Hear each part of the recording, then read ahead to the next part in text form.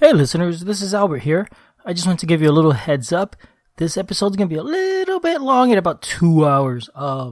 Sorry, a lot of interesting content, a lot of fun to record. Also, we recorded this a little bit different than normally, and you will find that there's some audio issues here and there throughout. It's nothing terrible, but occasionally part of a word will get dropped and that sort of thing. It's not your device, it's the recording itself.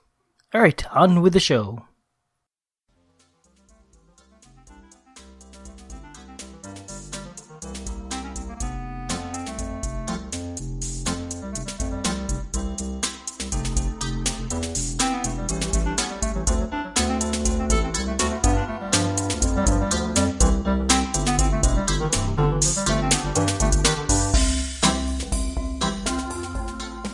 Welcome to the One Player Podcast. My name is Jeremy, and this is episode 132.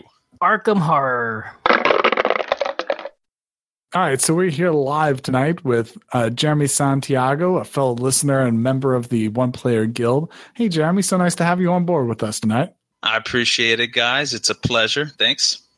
Yeah, we're very happy to have you answering our call, looking for guest hosts. And we're doing this actually live. I figured we'd give a shot to see who's able to come listen to us record, participate either on text or on voice chat. And we were glad to hear that Jeremy wanted to come join. So we're very happy to have him.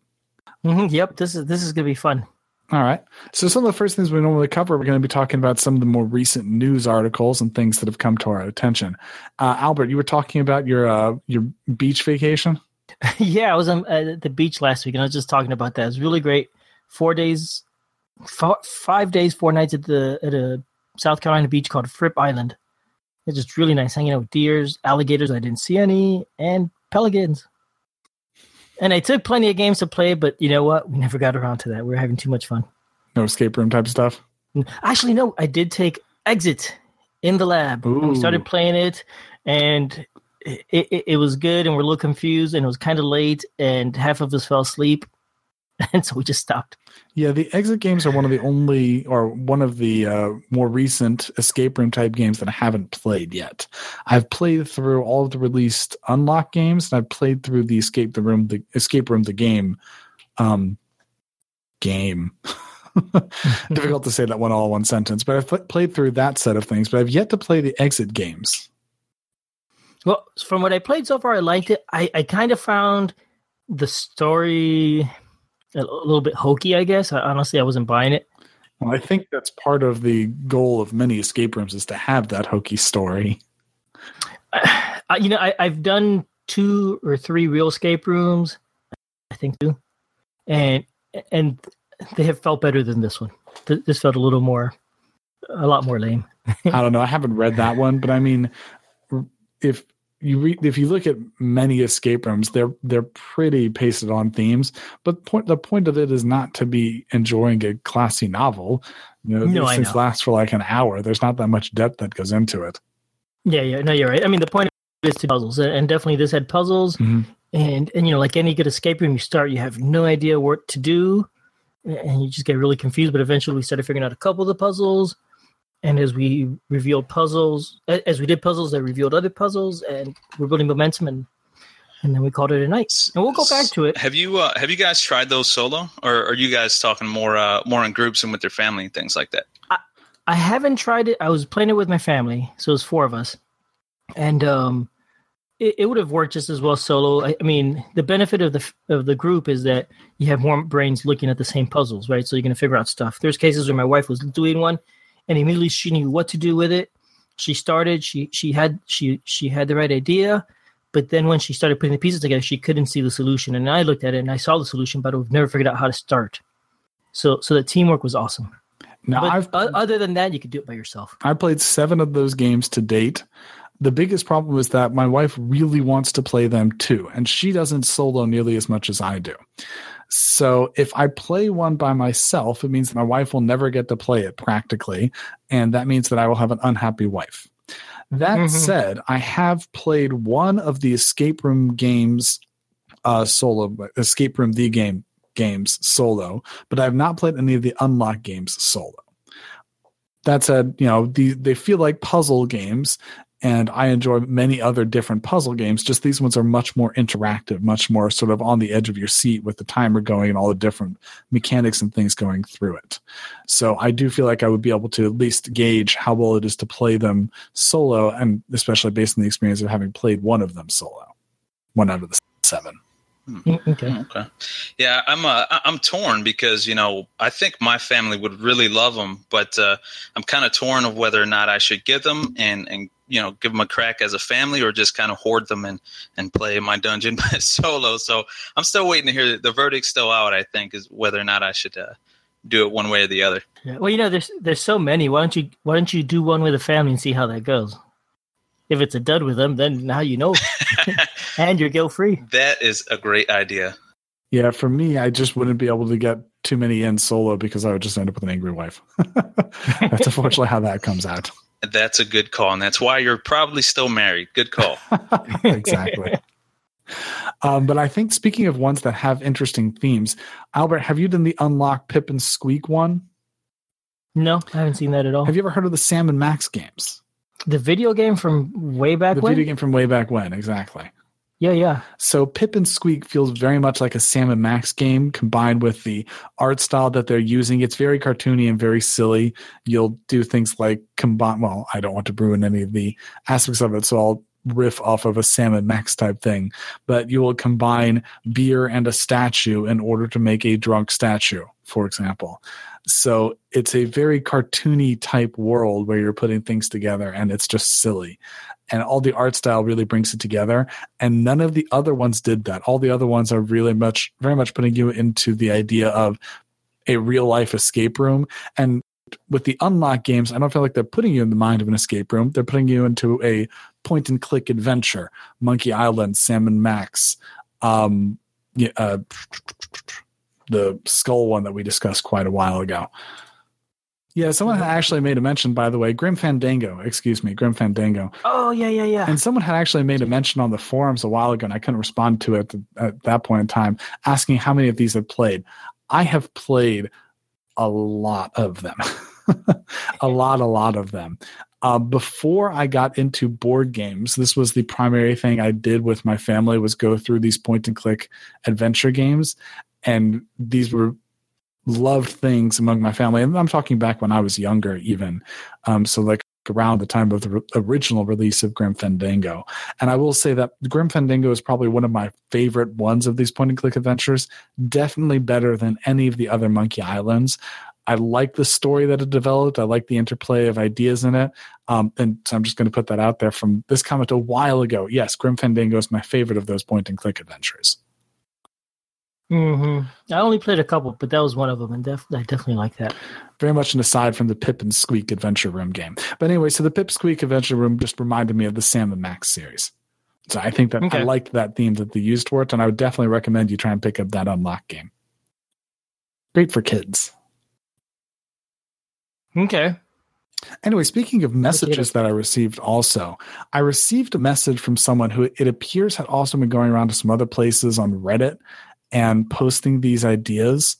They had a very, I guess, cynical idea, or at the very least, it came across cynical how they were styling it, but allow me to try and present their idea in my own words. They were trying to say that there's certainly a rise in solitaire board gaming that we see coming from publishers, that we're seeing at least twice as many solitaire games coming out at Gen Con as we saw last year, and we saw twice as many coming out at Origins. So we see more solitaire friendly games coming out. I'd certainly like to think that, we humble people at the One Player Podcast are helping that trend continue, but I think there's a lot of people who are pushing that to continue. But this person was trying to suggest that one of the reasons, or possibly the reason, why publishers are wanting to have solitaire modes in games is because they're trying to push the idea that each individual consumer should purchase a copy for themselves in order to use it solitaire, rather than trying to push the idea that a game group should purchase it as a collective. That before, when you make a game from 2 to 4 and are saying it has to be something done socially, you'll sell one copy for 4 people. But if you're trying to push the idea that the game is designed to be enjoyed solitaire, well, then everyone needs to have their own copies. So they're now going to be pushing 4 copies, and it's pure profit for them. So therefore, they're trying to simply influence the market and influence consumers to buy more copies and to each buy an individual copy. And so that's why we're seeing more solitaire gaming occurring. I don't think that's why we're seeing it, but that's definitely a benefit for them of solitaire games. So that's one reason why they would like them. I think that, I mean, yeah, it seems like a very cynical idea to think that they're trying to influence game groups to buy more copies by putting in solitaire modes. I just don't see it. I just don't think that's true, especially since I know that many game groups share copies. Many things that I've reviewed from borrowing a copy for a couple months. I'm very happy to have a dynamic group, but I just don't think that's going to really be something that influences them. My personal opinion on why we're seeing the rise in solitaire gaming is simply because there's a market demand for it. When you publish a game, you want to be able to reach as much market share as possible, and essentially to be able to tick off as many boxes. You want to have something unique. You want to be able to have something that is colorblind friendly. You want to make sure that the art is good. So you have a couple boxes you want to check mark in order to be able to have your demand for the game go up.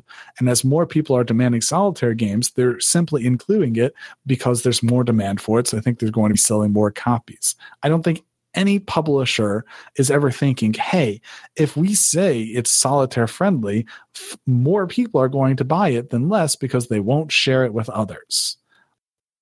I just don't see it. I just don't see it. Yeah. I don't know. I don't know that there's really more to add to that. I think you hit it right on the nose. I think you guys probably want to give yourselves a bit more credit because I think that there's, quite a big reason that solo games are huge now is because of this guild that you guys started. And I think there's 2 pieces to it. As you just said, Julius, they're trying to sell more games, right? It's a business. They're trying to sell more games. If they can get a few more copies sold or a couple hundred more copies sold by putting a 1 on the box, then they'll do it. It's the same way when they'll add a 4th or 5th player to a game when it really doesn't play that well with the 4th or 5th player, but they'll throw it on there, But I think, I think you're absolutely right. Yeah, I mean, if you want to be cynical, it's all about that return on investment. And I think that it is about that. I just don't think that they're trying to influence consumers. That's not what I think they're doing. Right. And just because I wanted to sort of get a publisher's take on this idea, I reached out to Jamie Stegmaier, Stonemaier Games, to see what his thoughts on this would be. And he was kind enough to let me get a quote for him in a brief little discussion with him about it. And with Jamie, when he went into publishing, what he really wanted to do was just to make people happy. That's what he's trying to do, he says. That when he makes a game, the idea of making the game is to make people happy. And he hired Morten Pedersen and an Automa team to make solo variants for their games. And my personal thoughts on when Jamie gets Morten, he's very much putting out a stance of saying he wants to have someone making solitaire games. And Jamie says that the reason why he does this is because it makes solo gamers happy. As an aside, if doing that doesn't meet a return on investment, then they're not going to be able to continue to do it. But the first thing they do is what is going to look for maximum happiness, and then they aim for that as a goal. And if making a well-designed solitaire in the game creates maximum happiness, then they continue to do so. And I thought that way of phrasing it was an excellent way of phrasing just sort of what goes into the mind of publishers. They're not trying to influence people. They're trying to provide happiness. Mm-hmm. That makes sense. And like you said, ultimately it is all about making a profit, and by making people happy, they make more money. Mm-hmm. But I don't think it's add solo so we can sell more copies. Mm-hmm. I mean, if that is where you're going with it, then I think you're going to be short-sighted and going to be putting solo when it's not appropriate, and then you're going to end up building a bad reputation for selling crappy games, basically, right? Junky games. And I can definitely think of a couple people who've done that. Yeah. Yeah, those words by Jamie, I mean, those are, I believe it. When it comes from him, as far as just how conversations I've had with him through like BGG or Facebook, I mean, this guy loves games. You could see it in all of his releases. He really does put a lot of love into it and wants to hear that feedback. And I don't know that I've seen a publisher as active as Jamie is on the forums. I mean, he's all over the place. He's always responding. He's awesome. I can definitely think of one that's really active. Isaac Childress of Cephalofair Games. Touche. He's really active. There's a few, maybe. There's quite a few. Yeah. But even those two names, I mean, love is synonymous with the two of them, wouldn't you think? Yeah. But I think that's just a great way to sort of summarize what this whole hobby is about, promoting happiness. Yeah, that's true. Amen. But speaking of Isaac Childress of Cephalofair Games, have you heard of the new Founders of Gloomhaven Kickstarter? Nice segue, but no, I haven't. Founders of Gloomhaven, you're probably familiar with Gloomhaven. And in fact, we're going to be discussing it more later on the podcast. But Gloomhaven was a game that went to Kickstarter once and then a second time because it was in such high demand. It is a massive legacy-style dungeon quest game. Founders of Gloomhaven is a very different board game. It is a 1-to-4 competitive Euro game about controlling resources and building out a city and connecting it with every other player on the board. And the game boasts a solitaire mode. I've had a chance. At this point in time, there is a black and white print and play, and so maybe we'll have to bring in Print and Play Patrol and get their comments on it with more information.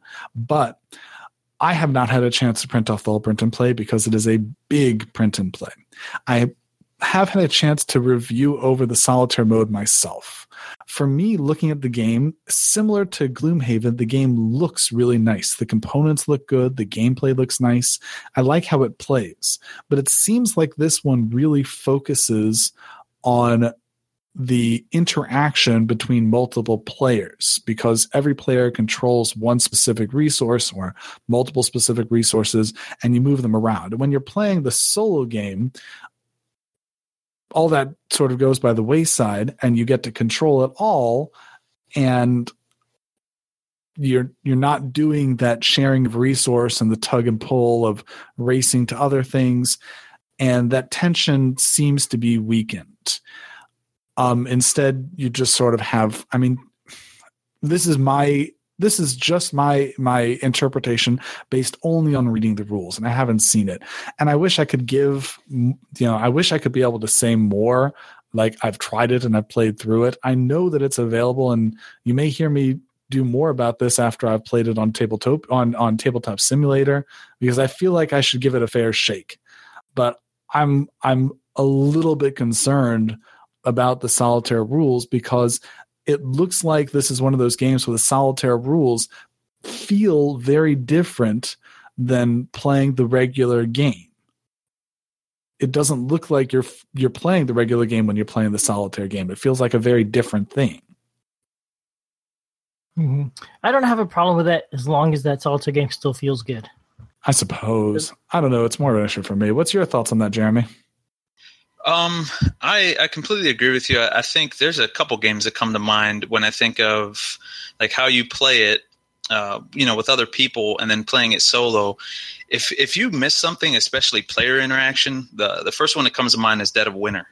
There is a cooperative mode in the box, but you're really getting a different game. So much of Dead of Winter is the trader aspect of it, and just bickering back and forth and whatnot. And that would definitely concern me. Have you seen any like playthroughs or anything like that of the solo variant? I have not. I know that they're looking to release some of the solo variant playthroughs, but I believe they haven't got that yet. I don't remember who it is that they've sent off a review copy to, but that's what it is. I know it's available on Tabletop Simulator.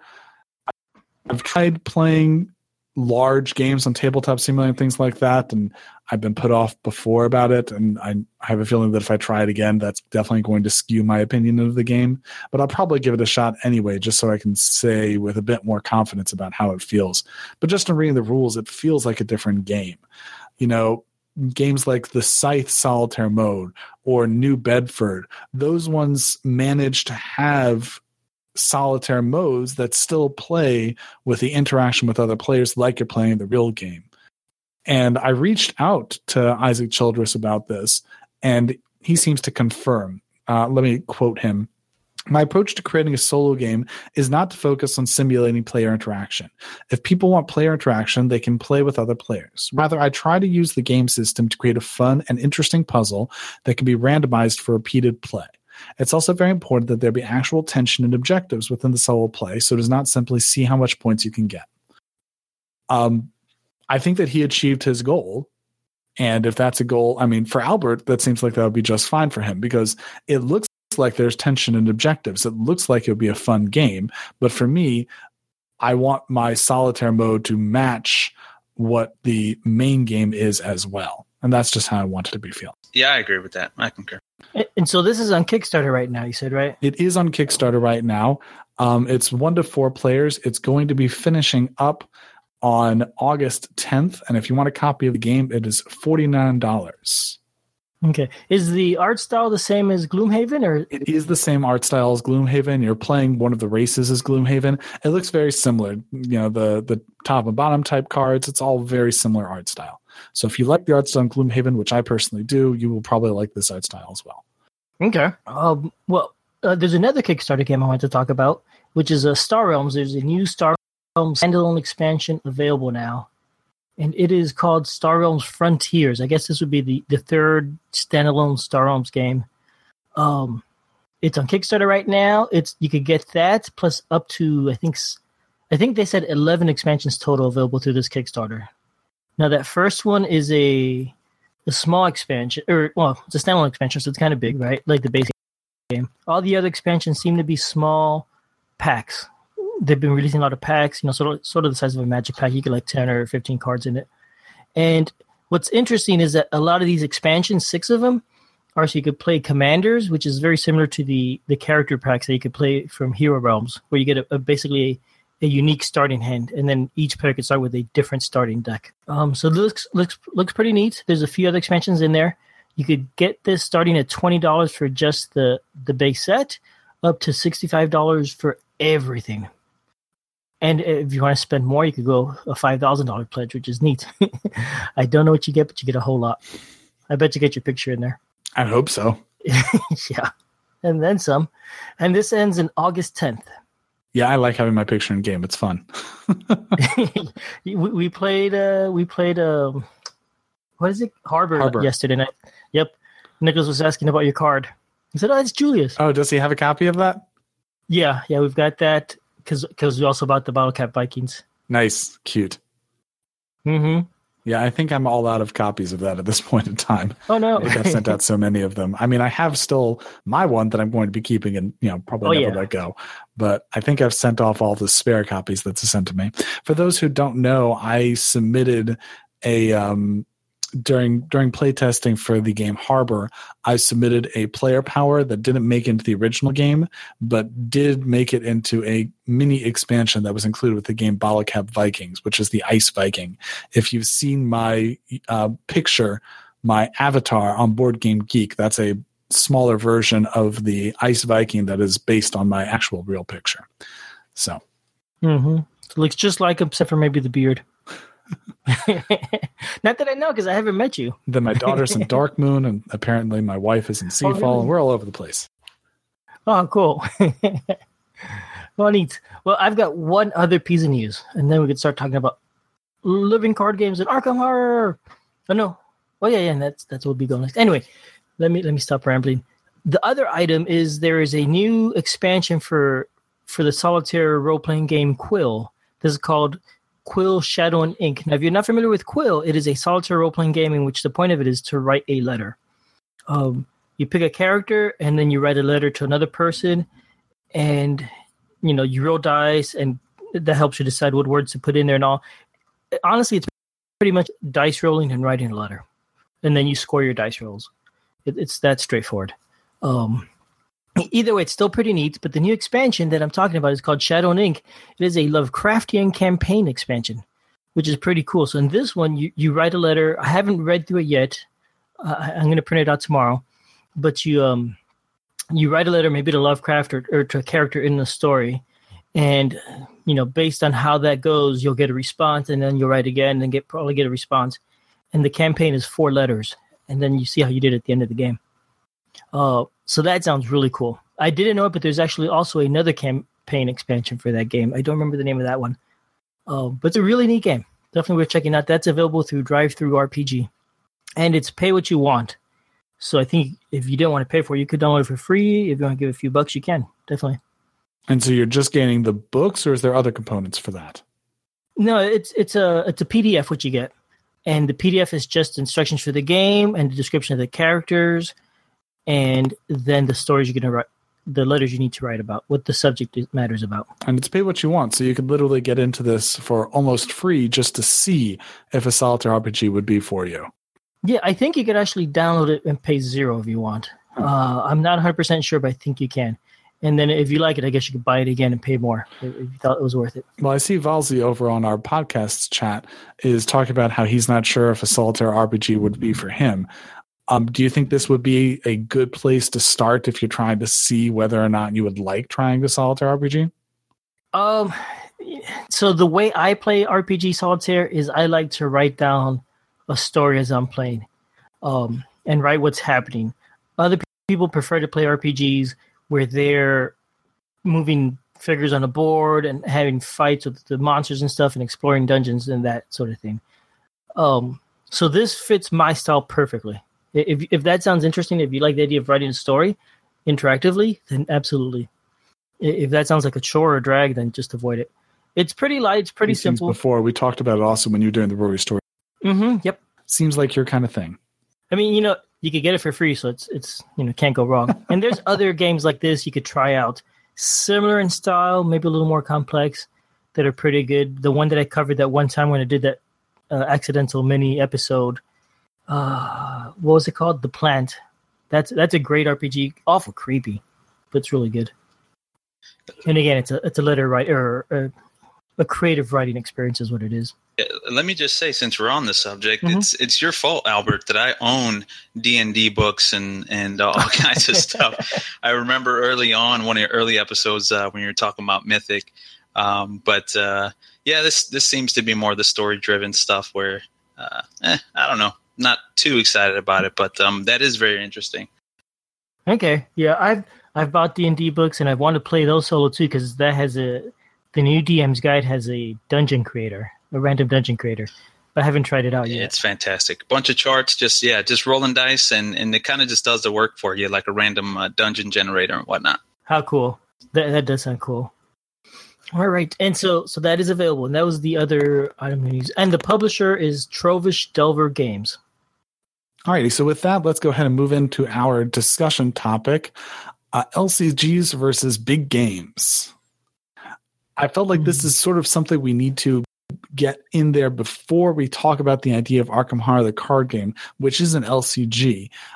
For those who aren't familiar, an LCG is a living card game. What that means is it's a collectible card game without the rarity components of it, like you would have in a Magic card game.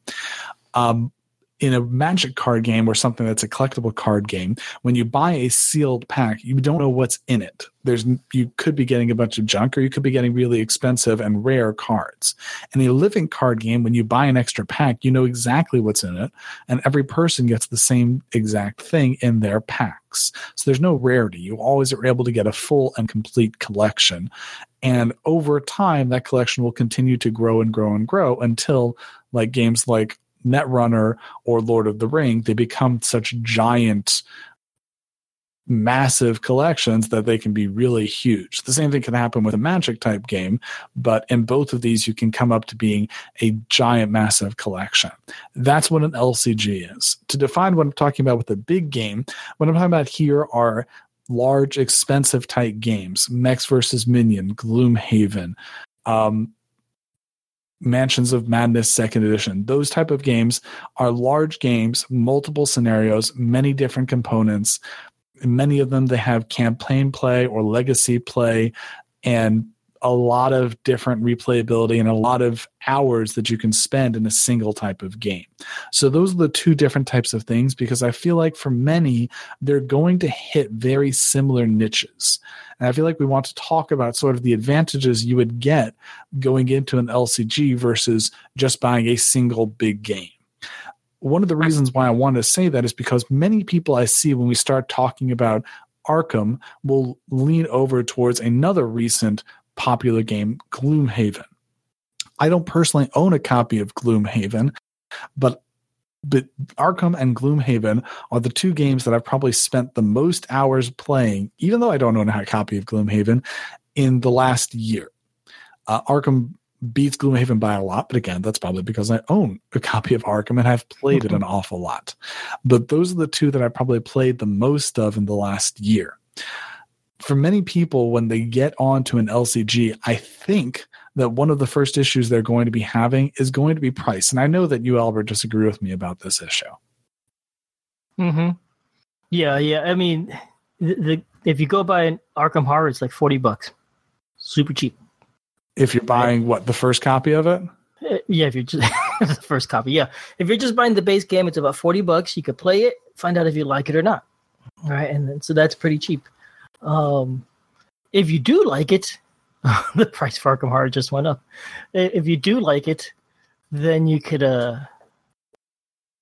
buy expansions, and buy them one at a time and add them to your game and explore through that. I mean, which is nice. Where in Gloomhaven, if you buy it, it's a big cost up front.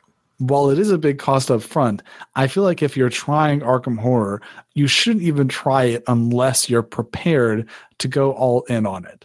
Because an LCG is not going to be fun if you're only doing the core set. You can get the core set to see if you like it, and then determine whether or not you want to continue going all in on it. But if you're not prepared to go in on it, I don't feel like you should do an LCG. Whereas Gloomhaven doesn't hide anything like that. While you may not like it, and you may end up feeling like I waste $150 because I didn't like the mechanics, there's nothing hiding the final cost. It's definitely clear as soon as you see the price tag how much it is that you're going to be spending on this game. For example, with Arkham, you're saying it's only $40. Just in terms of core stuff alone to get it to date, you're probably going to need for Arkham 2 copies of the core sets, a copy of Dunwich, and the next 6 Mythos packs. If you want to continue getting stuff, you're probably also going to need some sort of dice bag, although you can probably find some things for free. You're going to want the copies of the 2 print-on-demand gameplays, Carnival and Rougarou. And the costs just continue to go up. If you're just getting the Dunwich and core set or 2 core sets, that's already $200 MSRP versus Gloomhaven's MSRP of about $150. So, I mean, we're talking MSRP in terms of comparison here. Yeah. But what are you going to do with all this stuff? It's an expensive buy-in. It really is. Yeah, it is. I tend to buy a little at a time personally.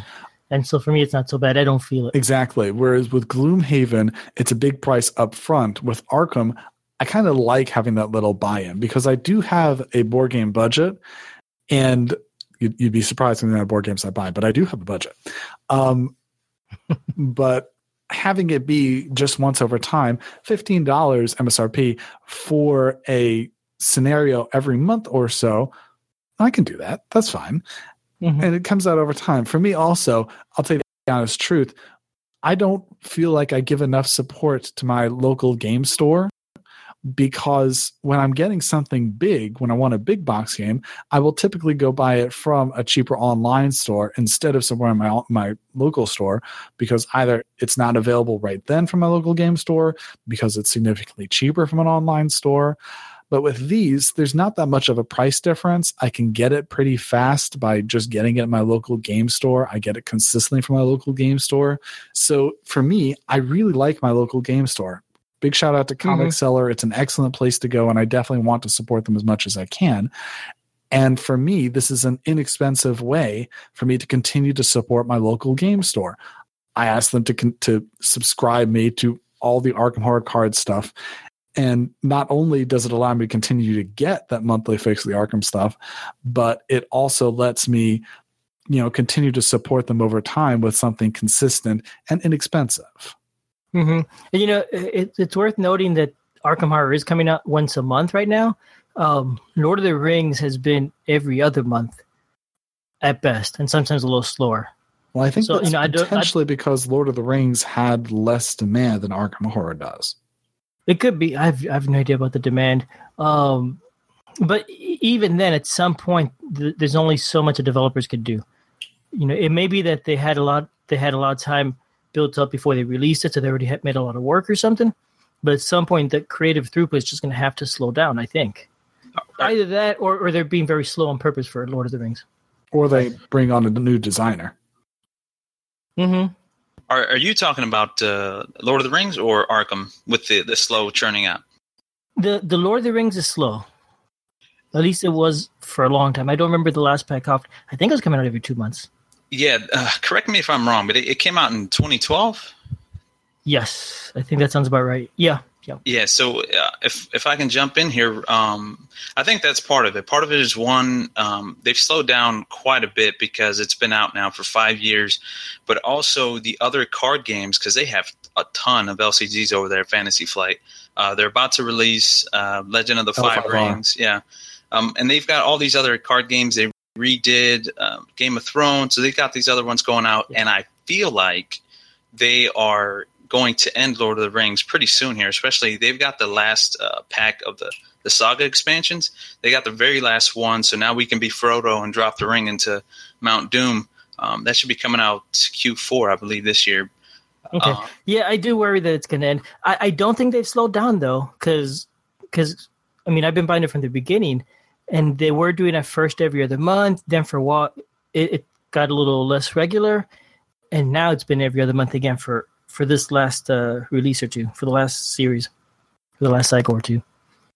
Yeah, I mean, the other thing I was going to say, they really do have a lot. Now, I don't get any of the what do they call the nightmare decks? No, this game is game is hard enough. I have nightmares.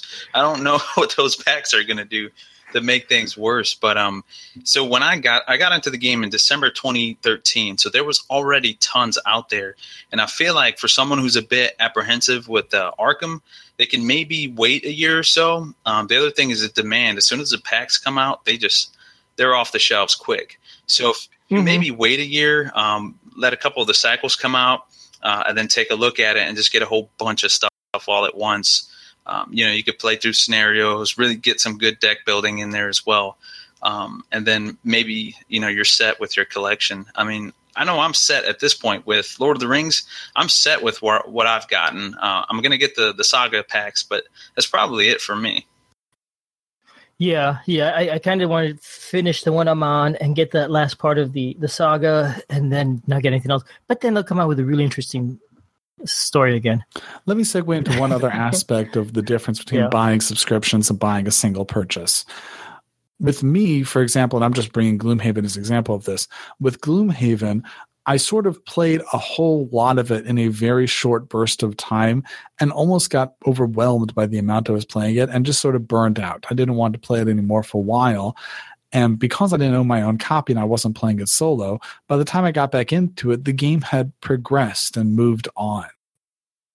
With Gloomhaven, or with any time you're buying a single purchase, it's very easy to just get the whole experience in and play out and sort of feel like you're done and get burned out on it. With something like Arkham or an LCG or any sort of subscription model, over time, instead, you never get really burned out. There's always this drip drab. You finish up one thing, and you're always left wanting more. You're always eagerly awaiting the next thing to come out. What's the next thing that I can do? And you can never actually have that. So I feel like that keeps excitement continuing along and makes me continue to be more excited for getting back into it, playing the next one, or even wanting to play through the old ones again, because I still have that excitement because I'm not feeling burned out. I don't feel like I've played through the whole thing and I've played enough. I'm tired of it. Do either of you guys have that same sort of experience when you're playing a single purchase game versus a subscription purchase game? Yeah, definitely. I find there's less. Well, most single purchase games, there's less variability. With these games, like you play it for a while and then you finish it and then another campaign comes out. So you could start something else entirely different. It's like a new expansion every few months or something. It is. But in a big box, yeah. Wizards Academy, I think also, for example, a single purchase with a lot of variability. Wizards Academy had different mechanics and different interplay for each of its 12 or so scenarios. So I don't know if it's necessarily true about that, but even with Wizards Academy, at one point in time, I played all those scenarios. Okay. What were you going to say, Jeremy? No, I was going to mention, the replayability is a whole other aspect because depending on how much you have with either game, really, once you play through a certain amount of packs or whatever, you can go back and just try a different strategy, maybe pick up a new expansion. Like for example, I haven't gotten any of the was it Treason of Isengard, or the purple packs with the Ents and the elves and things like that, like. Getting that eventually down the road, popping open those packs and going right from the beginning again. I think the replayability is there. What they improved with Arkham over Lord of the Rings was the fact that there's kind of like deviating paths within the story, which is pretty cool because, obviously you guys have played it. If you haven't, when you're playing through the game of Arkham, it's kind of like an RPG where, depending on what you do or what you decide to do or not do, different things will happen. So it gives you an incentive to go back in there and try it again and maybe try different characters or, build your decks a different way. So I think they do a good job, excellent job actually of just, wanting or giving you that want to go back in there and play through the story. Mm-hmm. Okay. Valzy on the chat is mentioning that the excitement of the purchase is actually the big difference. Right. He's absolutely right. So the other thing I was going to say is just when my solo gaming kicked in, right, and I needed a fix, and I started to get really hardcore as far as solo gaming. One thing I was really envious about, I never got into the Magic or Pokemon games, and when I heard of Lord of the Rings, and I saw, wait a minute, there's a game you could get into where you can get packs and build decks and all that kind of stuff. I think that they fill that void, for the solo gamer. And it's awesome. Mm-hmm. Yep. Later on, I want to get more into the differences between Lord of the Rings and Arkham Horror, because there's so many similarities and so many differences, and it's worth noting them. Well, that said, I think we probably spent enough time on this topic. Let's go ahead and get into our review of Arkham Horror, the card game. Yay! And now we have some music playing in here, which I don't feel like setting up. Bypassing or do that live. So all you guys have to imagine music. Da, da, da, da, da, da, da. Something like that. Beautiful, Albert. Beautiful. Hearing it live is so much better. Alrighty. So let's go ahead and get into Arkham Horror, the card game. Now, everyone here has had a chance to play it a lot. Out of curiosity, Albert, can you estimate how many hours of this you've played? Of Arkham Horror? Yeah, Not Arkham that Horror. many. I've played about 6 games of it so far. 6 games of it? That's it, yep. Okay. I have played at least 3 times through each scenario. Wow. Some of them 4 or 5, especially the earlier ones before we got Dunwich. And I think I'm at more than 40 hours into this game. It's an excessive amount. I long ago stopped keeping track of it. There's no such thing as too much gaming. You're all right. I'm totally with you on that one, and I've already pre-ordered the next release of it, so I'm fully in, but there's a lot of hours that have gone into this game. Definitely much more so than just about any other game in my collection. Oh, but you love it. I do. I do. You definitely, it's going to get a +1 for it. But let's go ahead and start with it. So the first thing we do is we talk off and we give a quick summary of the game. For anyone who's not familiar with Arkham Horror, the card game, we already talked about what a living card game is. And this is a living card game. So yay! What that means is that it comes with a single pack or the core pack. And over every month, you will continue to buy new scenarios with it. Those scenarios will have both player cards and scenario cards. You will use those player cards to build your card deck and use that card deck to go through a scenario, interacting with the different enemies and monsters and collecting clues throughout the course of the scenario until you can fulfill whatever the objective is. And those objectives will change from scenario to scenario. So that is the summary of the game. Let's go ahead and talk about the rules. Albert, do you remember so long ago learning the rules of the game? Yeah, I do. The rules were not hard to learn. I like it. They bring 2 books. One is one's a rule book, which has a reference to everything. Put that back in the box and just ignore it. The other one is I forget what it's called, the playbook. Learn to play book. The Learn to Play rule book. And basically it tells you, okay, now put this over here, get that over there, pull these cards out, and then it walks you through playing the game. Mm-hmm. And that's really what you learn how to play from and what you reference the most, I think, whenever you have questions. Well, really? You continue to reference the Learn to Play book?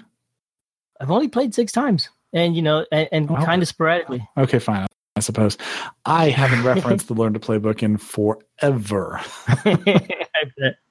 Forever. Yeah. But I've continued to say every single game that does these, I really like having the 2 rulebook approach. As long as you have it, both of them be good, I really like the 2 rulebook approach. Having one that is a rules and one that is a learn to play book, because it makes learning so much easier, especially for a game that is as thick as this is. This is a relatively thick game to understand and get into it and get all the stuff put together, especially as you start adding on more mechanics. And because it's a system that is open and available to do so many things with, having the Learn to Play book that takes things down on a very basic step-by-step thing is an excellent way of teaching the rules. So I continue to really like how Fantasy Flight has made this sort of a key thing for all the games that they're releasing. Keep that up. And it's worth mentioning, you don't need the Learn to Play book. In theory, you could learn everything from the rule book and you could find all the rules there. No bad idea. No, you can't. They don't accidentally, you can't? No. But you could if you want. Sure, be a pain. But you could do it. But what I mean really is they don't hide rules in the Learn to Play book. If you're unsure about them, you could find the answer in the rule book. Oh, that is true. I think that's pretty true. Yeah. That is and true. some people don't do that. Some people hide half the rules in the Learn to Play section. Wizards Academy. It's just so frustrating.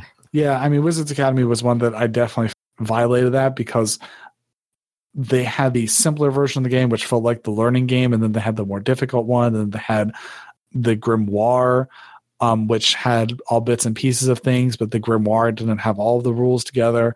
Yeah, that is frustrating. The rules reference, the rules resource is everything you need.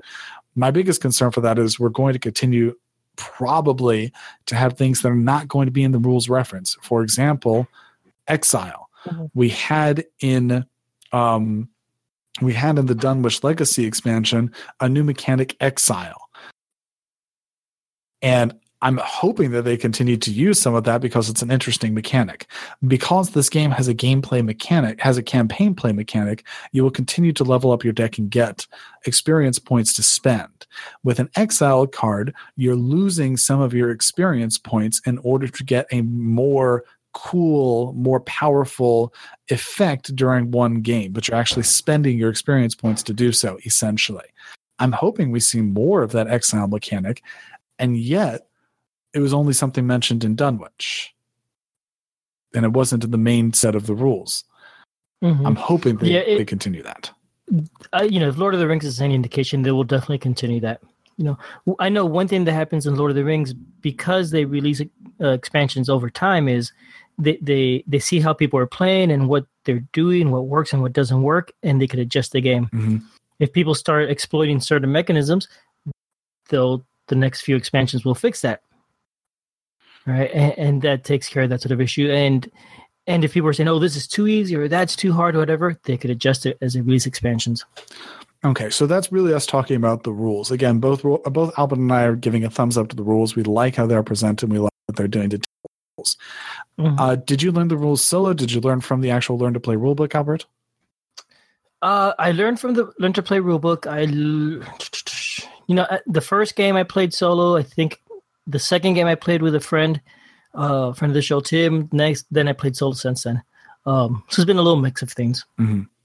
Okay, yeah. I also learned the rules. The first time I saw was actually way back at last Gen Con, where I saw Team Covenant play through the game then, and so I learned a bit about the rules then, but I did learn from the Learn to Play also. So let's talk about the theme of the game. Albert, what do you think about the theme? It's Lovecraftian horror. I love that. I'm a big fan of science fiction. I dislike that you could actually defeat monsters potentially. I haven't gotten far enough to find out if that's true or not. But if we base it on, and it's worth mentioning here, that's right, this is based on the Arkham Horror board game, right, that came out in the past. Also from Fantasy Flight Games, but prior to that by Chaosium, I think, and designed by, is it Richard Lanius? I think so. So one thing about that defeat, since I've seen some other people do it, Fantasy Flight is actually very careful to not call it Lovecraftian. They call it Arkham Files because, unlike in Lovecraftian, which is always about the inevitable doom of humanity, in Arkham Files, there's a much more upbeat tone. We are actually able to survive and harm them and send them back. In none of the games do you ever kill one of these ancient old ones. You only harm them enough to send them back or close the rift or push them away. You never kill them, but we're able to strike back. You're able to make an effect. And that's really because Arkham Files is not the depressing lore that is reading through a Lovecraft book. Oh, that's the best. I don't like them. I don't like them. You'll probably hear that a couple of times. No, I don't like them. I'm glad that in Arkham Files they said, drop this Lovecraft garbage about everyone dies. No, we're great. We're awesome. Let's be positive and upbeat. So I like that they took the whole thing and they took the idea of these people, and then dropped all the depression out of it. But you'd think, where am I going with this? I noticed that when I was playing, the first character I picked, I went through the characters. Oh, this looks boring. This guy fights. This one. Finally, I picked somebody whose name is Baker. I said, "Oh my gosh, this is great. She's a cook." I like playing characters that are really going to struggle and have a hard time, and that's just my natural bent. Sure. And apparently, what I picked was probably one of the worst characters to play solo with. Agnes Baker, maybe. That's what I was told, and based on my experience, it was super easy. No, I think Agnes is really strong solo, so I think they're wrong. She died. She died. I think that's player error. She was hung from a tree and died. But I prefer those underdog characters. I like it to be a struggle, to feel like I'm fighting some, impossible horror. Well, then you should try playing Daisy solo. Okay, Albert? Who? Daisy Walker? Yeah. Is that the name? Okay. So about the theme, all these characters, or many of them anyway, you're going to recognize if you've got the Arkham Horror board game, because it's a lot of the same characters, same names, same statistics. I think in some cases, maybe even the same pictures. Maybe in all the cases, I don't know. No, it's different pictures. For instance, with Jenny, one specific thing with Jenny is they really changed her to. Dropping. I'm going to drop that particular line of conversation, but feel free to look up for more information about the different style of art for Jenny from now and versus 6 years ago. Go take a look. Okay. You'll probably notice something about her style of dress at this point in time. Yeah. Which I approve of how they do it now, and I'm glad they handled it that way and very quiet. I haven't seen very many people make a stir and a fuss about that, and they did that well. Anyway. Okay. Moving on along from that particular point, just as a counterpoint to Albert, by the way, I know Albert likes Lovecraftian stuff. Me personally, I would prefer it if they would have done this in a fantasy setting or a Netrunner setting or one of the other settings. I am not a big fan of Lovecraft. I'm a big fan of the game in spite of that and not because of it, unlike an Albert. I'm okay with it. It's an okay theme for games, but I'd rather it be a different theme. And that's just my opinion. That being said, it certainly delivers on the theme very well. Noting that the theme I'm referring to is Arkham Files theme and not Lovecraft theme, it delivers on the Arkham Files theme very well, primarily because they made up the theme. Okay. Pulp horror. Well, I would not say they made up the theme. I mean, this is Lovecraftian anyway, even if it's not doom and gloom. You can't claim it isn't. Not fairly, I think. Fantasy Flight can't. It's not doom and gloom. I'm saying even though it isn't, it's still Lovecraftian. It's the monsters there, the settings there, the pulp horror. Yeah, I've got to agree with Albert on this. I think a large part due to the art and I don't want to spoil anything, but man, there's some pretty crazy stuff that goes on and things you run into for sure. That's true. There's some creepy stuff.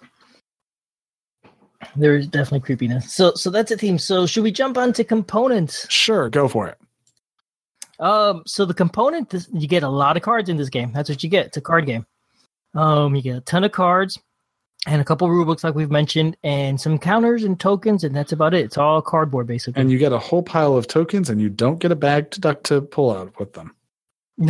Yeah, the token bag, as it's referenced in the book, is not actually a bag. You get to buy your own. Required components. Yep. I bought a little bag from, I don't know who makes it, Chessex or something, and it works great. Yeah, I had a Crown Royale bag sitting around, but if not, I probably instead, personally. I kind of prefer bowls. Mm-hmm. Yeah, I like bowls too a lot of times. Though I like reaching into the bag and drawing. The art, it's good art, I think. It's decent. I actually wouldn't even consider it good. It's decent. Yeah. I'm really not blown away by any of the art. It doesn't look amazing, great. Nothing stands out off the top of my head, but I mean it is fine. And each card title has unique art, which is nice. So there's tons of art in this game. Yes, there's a lot of art in this game. Yep. It is borrowed art in some cases. I remember reading this. I haven't looked closely myself. I think some of the art also does come from the other Arkham titles. Mm-hmm. Because at this point they've got 3 Arkham games, right? There's Arkham Horror, Eldritch Horror, mm-hmm. the Arkham Horror card game, and the other one, Elder Sign. Mm-hmm. I'm a little bothered about a couple points with the components, though. The first thing that bothers me is that some of the cards, like the events, the title for the card is in the middle of the card instead of the top of the card. Every other card has the title at the top of the card, but for some reason, someone decided that for these ones, they're going to put it in the middle of the card. So if you're trying to flip through a collection of cards and you have all of them on the top, you have to dig a little bit deeper to see the events and what their titles are. I don't know whose bright idea that was. That is kind of annoying. It would have been so much easier if that would have been at the top with everything else.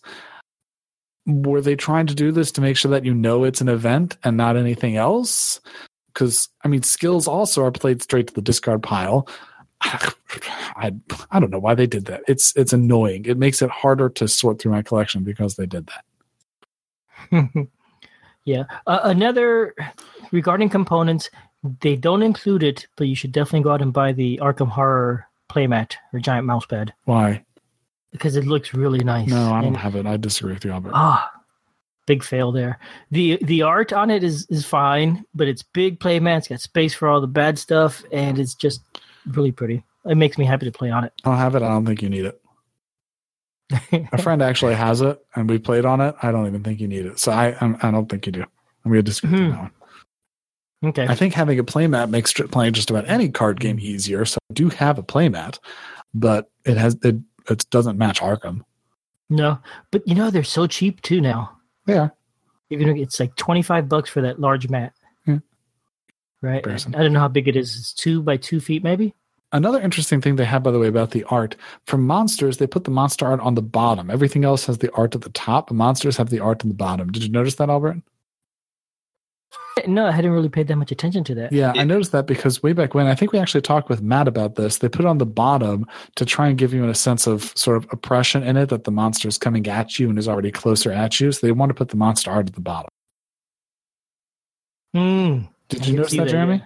Yeah, I heard that as well. They actually, if you guys hadn't watched it, there's the event they have every year, Arkham Knights. They did a whole presentation about the game before it released.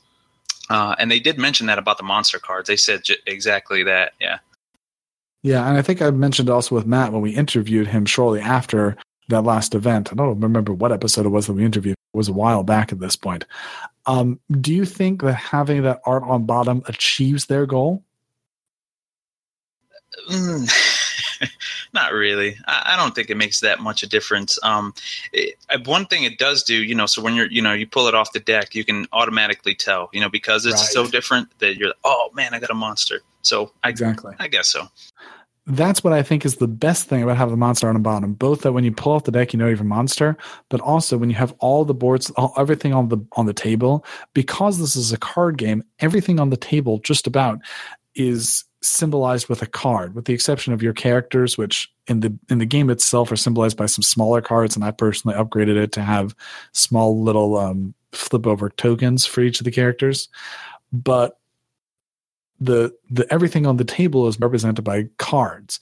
Because the monsters have their art on the bottom and everything else, locations, characters, effects, events, things like that, all have their cards art on the top. That means that monsters stand out more on the table because they have their art in a different place. You definitely know clearly, hey, there's a monster over there, deal with it. Mm-hmm. Yeah, definitely intentional. Yeah, it's a good design choice for sure. Because then you can just take a look at the board state and just see, oh man, see them scattered around, staring at you. Mm-hmm. Yeah, they do. Fantasy Flight sells miniatures of the different characters. I think they still carry them, but I'm not sure. And I'm so tempted to get them instead of using those little stand-up cards. Or actually, I stand mine up. I got a little stand from the Arkham Horror board game because I have so many from all the expansions. And I use that, so my little cards are standing up as they go from location to location. Personally, what I did for mine is I have some plastic, basically bubbles. They're what they originally are coin holders, but I put my chaos tokens in these plastic holders, so all my chaos tokens are being stored safe, sort of sleeved. And I have a second core set as well, so I had extra tokens. So what I did is I printed off some copies of all of the character art, cut it out in circles, and put it sandwiched around 2 tokens and put it inside one of those sleeves, inside one of those token sleeves. So I have a bunch of what look like tokens for each of the different characters, and I can move those tokens around the board. And I think that looks really nice. That works really well for me. That's a good idea. Maybe I could try that. And I kind of wish that had been included already in the chipboard that they did. Mm-hmm. Maybe some expansion or something. Well, I think they would have. I don't think they ever would because they didn't do it for the. But who knows? That's true. Well, so talking about the components, we haven't mentioned the expansions, but there are a bunch of expansions in this episode. We're talking about them. So there are a couple of small standalone expansions, right? 2 adventures you could play. Like, those are just 2 decks of cards, each a whole adventure. And there is another box, which is the same size as the original box, which bugs me, by the way. I wish the game box was large like Lord of the Rings, because my Lord of the Rings box, I put dividers in them, and I could fit all my cards in that box. Pretty cutting much. Costs. Mm-hmm. Yeah. Well, but you know what? They're cutting costs, raise costs for me, because now I had to go and buy a box and dividers and. I don't know. I got a BCW box. It's not so expensive. Okay. Actually, honestly, my box was cheap. They gave me a used cardboard box from the game store. They're going to throw out because it said swamps on it. So my Arkham Horror is in the swamp box. Mm-hmm. But anyway, so the expansion, the Dunwich Horror expansion, brings 2 more adventures to play through and new characters and new character cards. Right. So if you're bored or feel you didn't have enough cards in the base game, you get Horror and suddenly you get a lot more character cards to pick from. And then after that, each of the decks for that cycle, and there's all 6 are out now, will bring more character cards. Mm-hmm. So as you buy more over time, you're going to get more character cards, more characters, and basically more option for customizing your decks.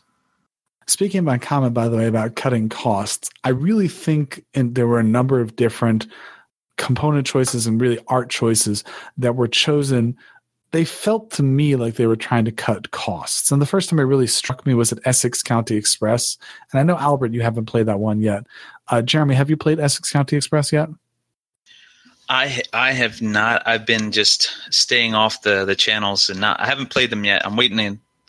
They all came out now, right? The entire first cycle. The whole thing. Mm-hmm. I was waiting until they all come out, and I'm gonna grab them all together. Sure. So in Essex County Express, this is minor spoilers, but nothing. Just so everyone knows, for most of the podcast discussion, I'm going to be doing minor spoilers, but nothing substantive. But for Essex County Express, you're going to have a number of different train cars. And the train cars all have the same backside, so you don't know which train car you're going to be stepping into. But the majority of the train cars are all identical fronts with slightly different text on the bottom. So rather than making unique card art and really unique theme or mechanic for each of those different type of things, they copy-pasted to a bunch of different cards. If those are the only things you see throughout the whole game, you feel like you're doing the same thing over and over again for Essex County Express. They could have had unique art for that, and they've got so much art for this. I don't know why they didn't just get a couple more unique pieces of art and unique feeling to them and do something different, but they didn't. Yeah, that wouldn't change the cost much at all, honestly. I'm sure it does change the cost because but not much. I mean, every single one of these, it feels like they're trying to do every single cent counts because, for example, there are less cards coming out in a pack of Arkham than there were for old Lord of the Rings games. There's less cards in there. Okay. I know they started making smaller adventure decks for Lord of the Rings too, because they they could control them better, and they end up being more interesting.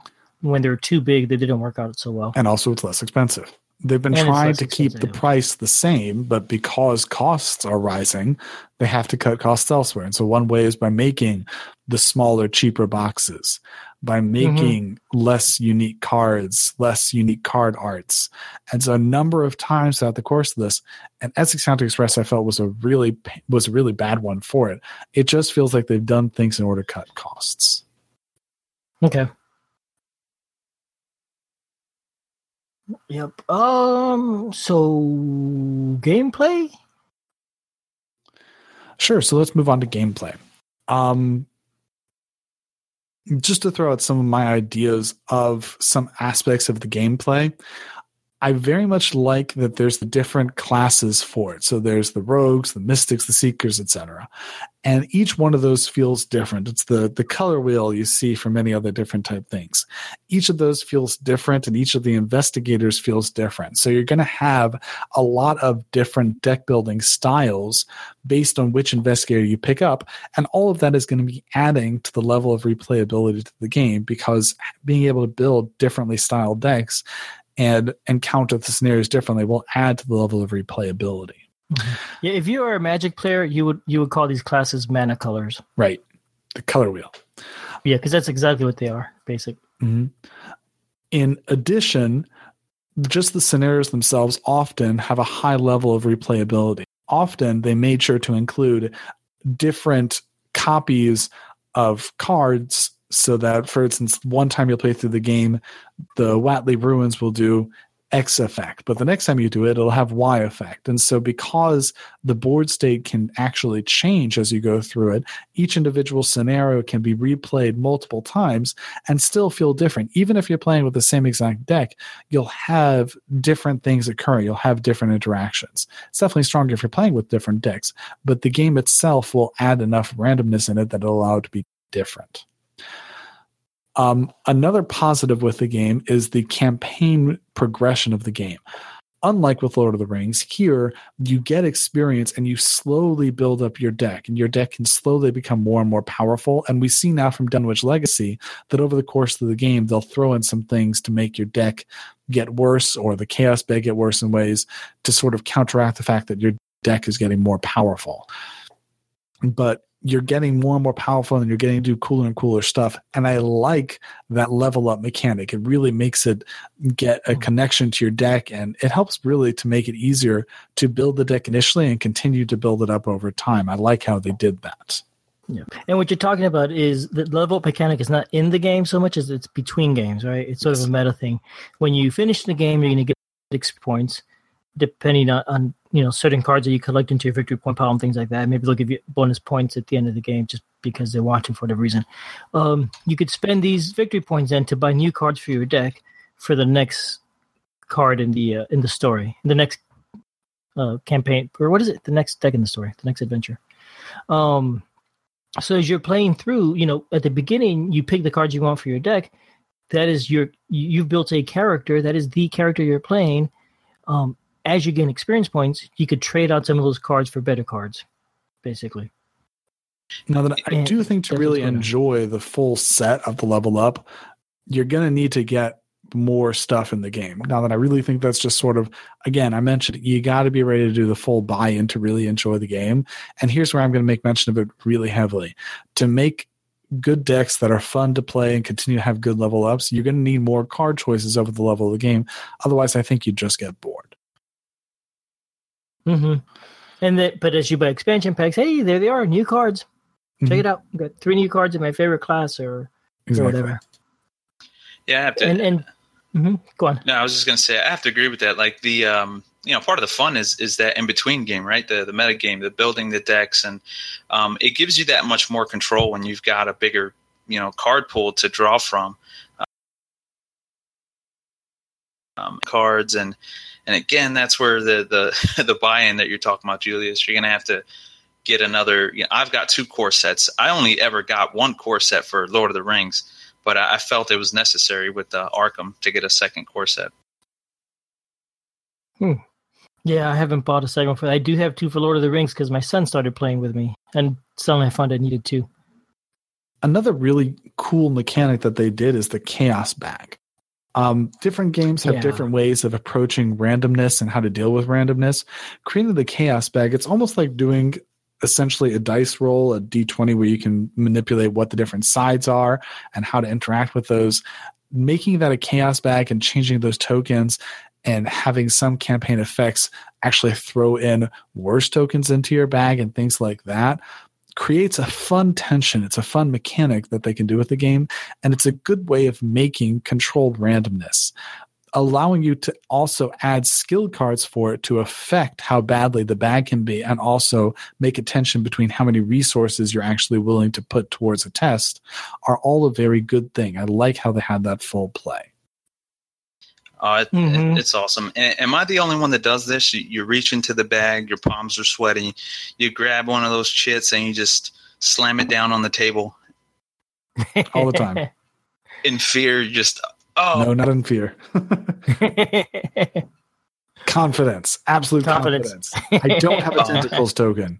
Oh, I do have a tentacles token. Never. But that's another thing though with the replayability. And I feel like Lord of the Rings, they just kept improving, off of what they built on Lord of the Rings, and just being able to kind of change what's in the bag. I absolutely love that because you can get better at the game. The card pool is going to get bigger and better. You can do more things, and then you can go back to those earlier scenarios and ramp it up because you've got a better character, better cards, and whatnot.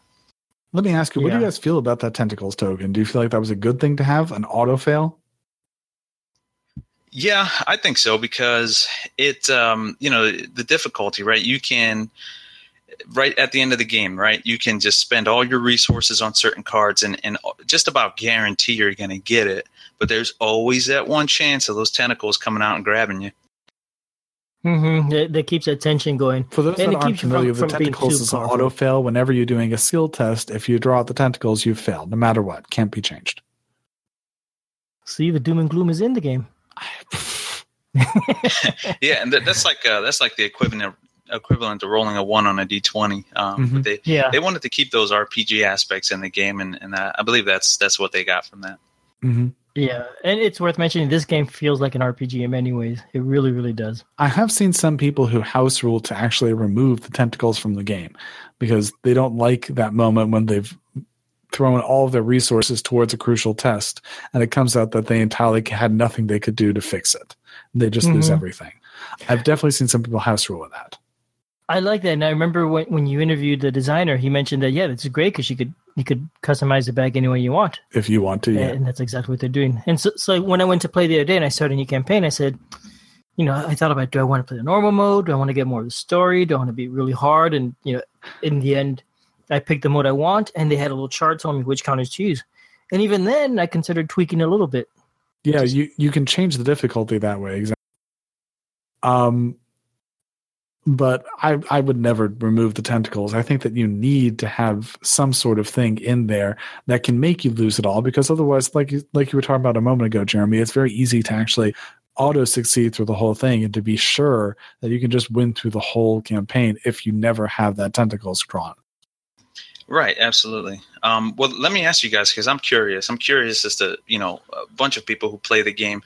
Do you think the game achieves the story aspect really well, the thematics, and also how invested do you feel in the story, between the art, the mechanics? Do you feel like you're playing an RPG? Do you feel like you're in that world? More so for Dunwich than for Night of the Zealot, but I think there was also the level of time that they had to develop the story. And I expect that in future boxes that are going to be the full 8 scenarios instead of just the 3 they had to put out for Night of the Zealot, which is the scenarios that come in the core box. I feel like there was a story that could be developed. Now then, I think that there was more of that story that could have been developed, a couple more interplays and explanation for how people got here, what the underlying mechanics are. If you read through Dunwich, at the very end of it, there's an epilogue, which is some essentially designer notes. And during those designer notes, they basically say, oh, hey, here's sort of the stuff that was going on in the background. With original, I've never played the new Mansions of Madness, but when I was playing the original Mansions of Madness, I never felt like the story was being told. I always felt like it was just playing mechanics, and I never felt the story, never once. And at the end of it, I would read over the story and they're like, oh, here's what all was happening in the back. I'm like, oh, I kind of see all that, but it never came through to me. So with this one, I got a story. I got a sense of developing characters and motivations for people who were all being involved in things that were going on, more so than Mansions of Madness. Was it perfect? No, but it was pretty close. Mm-hmm. And I don't really know what you could have done to make it more so other than have more flavor, more discussions. Essentially, it's going to require paragraphs of text in the rules somewhere to really fix that. Yeah, I really like the way the story comes along as you're playing. You know, at the beginning of the scenario, you get a little bit of flavor text, and when you finish, you get some more depending on how it ended for you. Now, then that said, I really like they do that. That said, you were asking about if it feels like a role-playing game to me, Jeremy. Yeah. With a role-playing game, I feel like I'm developing a story. My character has a story. I've played a number of different role-playing games before, and my favorite mechanics had always been the werewolf type mechanics, or vampire or mage, those type things. But I like those mechanics. But with those, I felt like my character was developing the story. With these games, your personal character doesn't tell a story. I can't really get a story about what happened to Ashcan Pete or to Jenny Barnes or any one of those characters throughout the whole thing. They're not the ones who are doing the story. The scenario is the one who's doing the story. Mm-hmm. So I'll tell you what is when I went to play my campaign, I said, I'm going to play just this one character, and I picked the character I wanted to play, and I said, maybe I'll play the second one. When I read the description, somebody changed my mind. I said, oh, no. The second character I want to play has to be the main character. Mm-hmm. And the other one's going to come along because it makes the story better in my mind. Mm-hmm. And so I find that, even my characters are adding to the story that way. The game really is a role-playing game. Yeah, I mean, I will say the one thing they did improve, and I guess this is leaning more towards the RPG aspect, is that they, the turns, the open turns, you have a certain amount of actions, you have all this stuff you can do, and it's really just up to you to, okay, should I draw more cards, get more resources, move over here? I think that openness to the game gives you at least more control, or at least that feeling of control, I think. Mm-hmm. Yeah. Yeah, definitely. Albert, were there any issues you had with any of the mechanics? No, nothing comes to, I kind of don't like the using the cards for the skill test and always being stuck having cards that only work for one skill or another. I kind of wish I could use any card for any skill test. Well, I like that you can use cards for skill tests because it means that you often don't have a dead draw in your hand, and it's another element that you have to be balancing out when you're building your deck. So, I don't know, maybe I should just write this off to player error, Albert. I've never really... Oh, man. Bad luck of the draw, maybe. But, I've been known to make a mistake once. I mean, when you're building your deck, you sort of have to be able to make sure that you have a mixed balance of skill icons so that you can be able, or at the very least know that you can initiate skills that require, or skill tests that require those icons that you're using them. For example, one of the ones is willpower, brains icon. If you're not going to be having a lot of those, you may not want to have as many skill icons in your deck.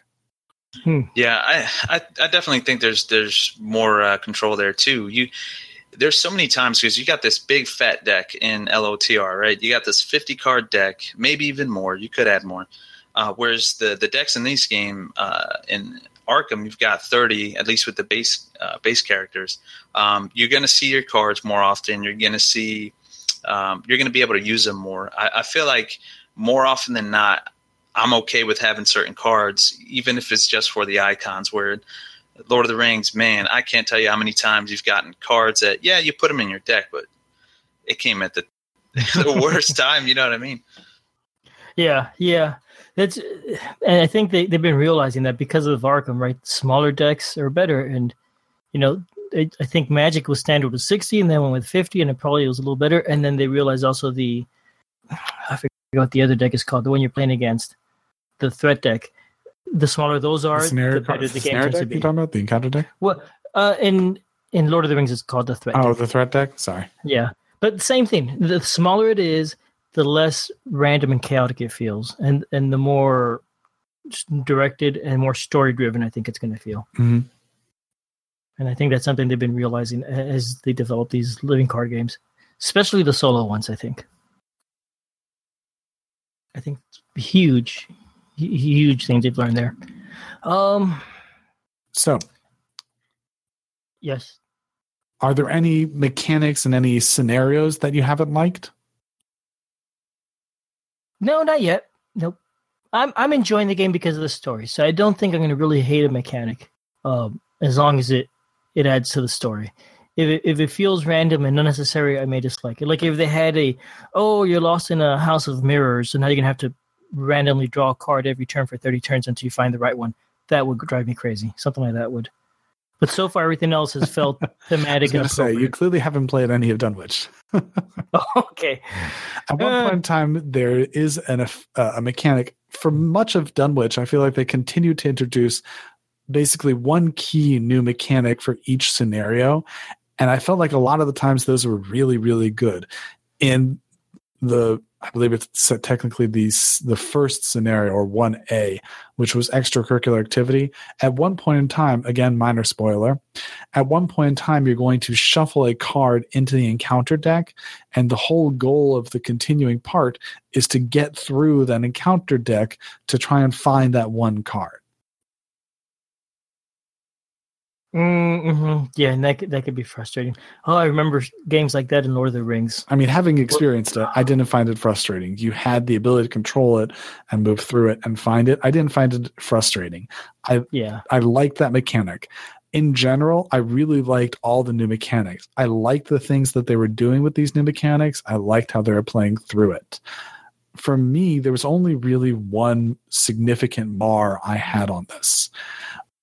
In general, when you're going through this, I think there's basically two archetypes of decks that you can build. You can have a combat deck, and you can have an investigation type deck. You can have one that's good with enemies and one that's good at getting clues. Or you can have a deck that is, sort of a general deck, something that can do both of those well. But those to me are the two archetypes. And in general, there's a lot of tools that each class has to be able to mess around with things and to be able to proceed along and either get clues or deal with enemies and make solutions to problems. And many of the scenarios give you multiple options for how to address things. Either for key important tests, give you 2 stats that you can test at, or by giving you additional cards that can let you manipulate things, or player cards that can manipulate things. And I really feel like a lot of the time they let you play through that. With the one exception that for me just hurts so hard. When you get up to where doom awaits, there's a new thing that you have to do, an investigate test on one of the cards in order to be able to get more cards put out into play. And that investigate test is actually printed on a location, which means that anything you can play with it that can help, like flashlights from the basic game, all those things don't help anymore. So it cuts out a whole set of toolbox. And I think this was one of very few things that cut out a whole set of toolbox and just said, you can't do all that stuff anymore. And I just didn't like that. I really like that in general. In general, they gave you toolbox. They let you figure out how to do these things, except for this one. Oh, I was just going to say, I'm pretty sure we're going to wrap up, but just your comparisons game-wise, right? Where would you put this game with and compare it to?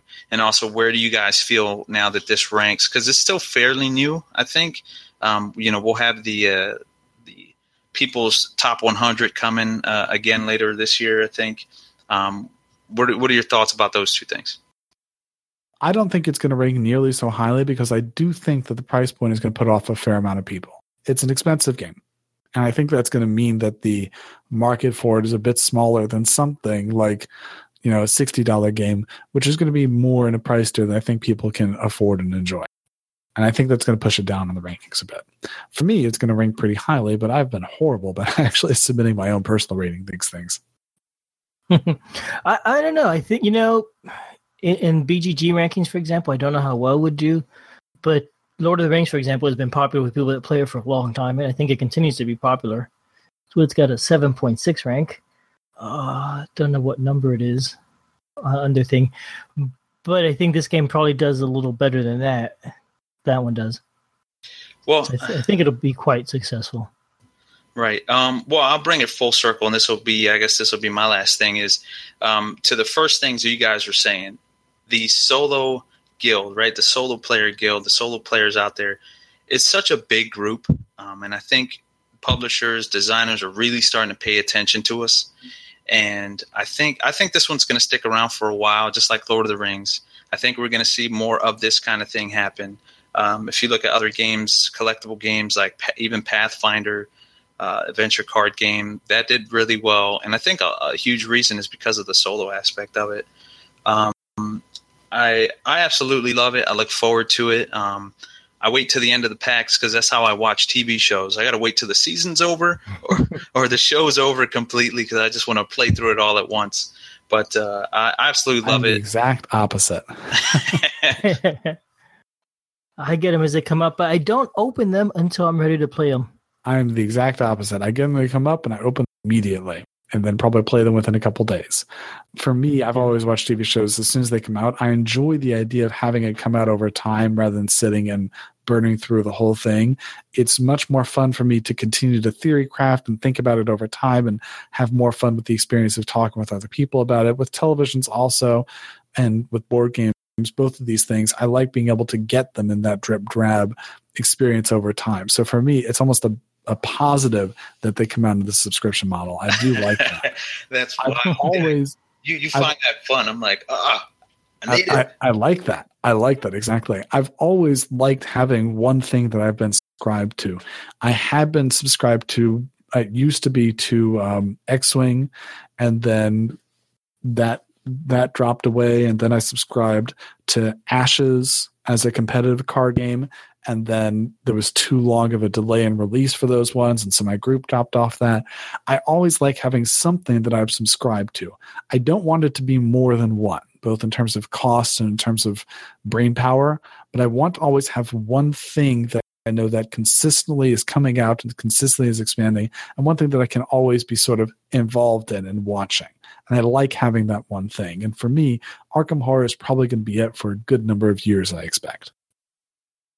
Mm-hmm. Right. You know, on a side note here, I think we're going to be talking for a little while longer, Jeremy, because I think there's still tons to say. So this might end up being a long show. By the way, Lord of the Rings is ranked 95 overall in BGG. So that's pretty respectable. And I do think the Arkham Horror will do better. And, you know, they don't have to worry about the IP issues, right? Lord of the Rings is an IP that they have to pay to use, basically.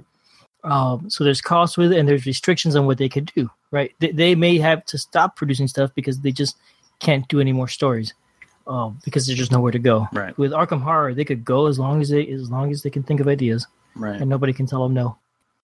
So that is good. Yeah. Returning to a previous topic, if I can. Mm-hmm. I asked if you guys had any scenario mechanics that you didn't like. Did you have any favorite scenario mechanics? From a specific scenario? Yeah, name a specific scenario that's your favorite mechanic involved. I would say just the tactical part of it, and that's just about every scenario. But like even so, the one that comes to mind is when you're in the woods. I believe it was the final chapter, just the base game, but just you didn't know where you were going as you moved through. Things started to connect, and you're just going through the woods there, or even the very first scenario, you're going in your house, and it really does feel like you're connected to different places, moving around. But that tactical bit to me just adds a new layer to the game, to a card game. Mm-hmm. Now you're adding that tactical portion to it. That's my favorite mechanic in general. Mm-hmm. Yeah, I don't have any. I haven't played enough of the newer stuff to have any opinion on that sort of thing. I only just started the Dunwich Horror and played Scenario 1B there, and I really enjoyed it. What I'm enjoying is being able to explore. I don't think we really talked about it much, but in the game, there's location cards out on the table, and you can move from location to location. You're moving your little character card around to show what location you're in, and you're exploring, and I really think that's pretty cool. I really like that a lot. Yeah, that's probably what I was getting at, yeah. Mm-hmm. I think for me, one of the things that I've really enjoyed a lot has been something that showed up both in the second one of Night of the Zealot and in Blood on the Altar of Dunwich, which is the idea with both of those not in the Zealot, there's the cultist deck that you have to get out. And the goal of that scenario is to capture as many cultists as you can. And in the one that's Blend the Altar, the goal is to defeat as many broods as you can.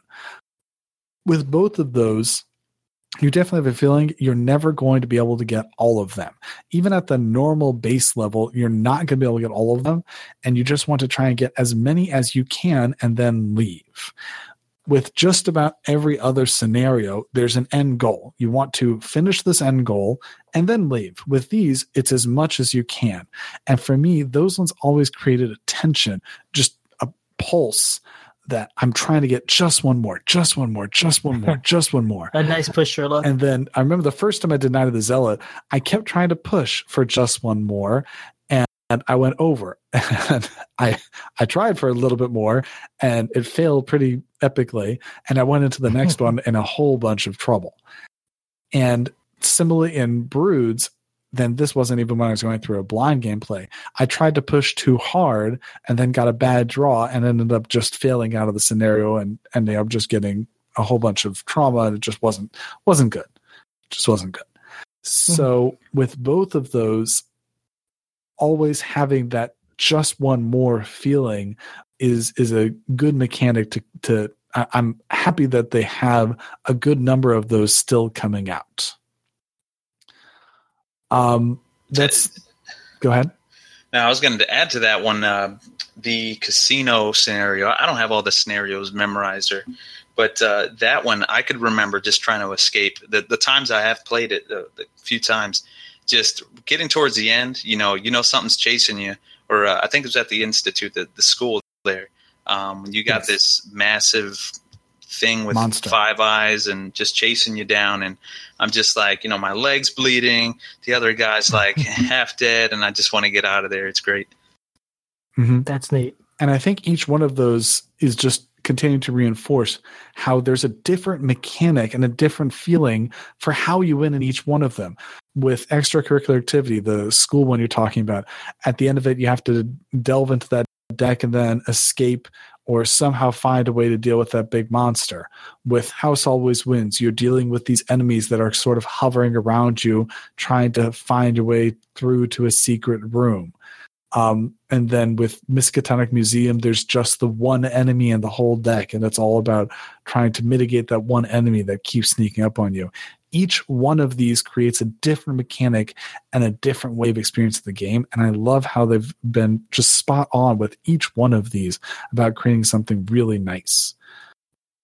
Really good with each one of those, except for the one minor problem with Where Doom Awaits, or niggly problem with Where Doom Awaits. When I played that Dunwich Horror, the house always, what is it? The house always wins.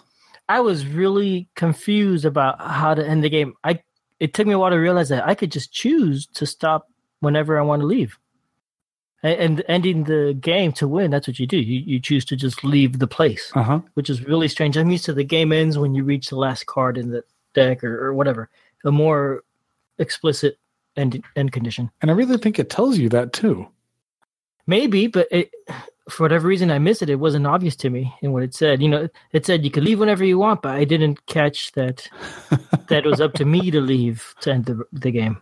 Well, yeah, it's funny because that very scenario, you could leave, but you got this hobgoblin thing going after the students, and you're just, well, do I save myself? You two are talking about two different scenarios. Yes. Oh, okay. But similar thing, similar concept, the whole leaving, which is just neat. Yeah, it's neat how that works. It's definitely neat how they had that resign mechanic in, and they continue to push you to make that resign decision. Yeah.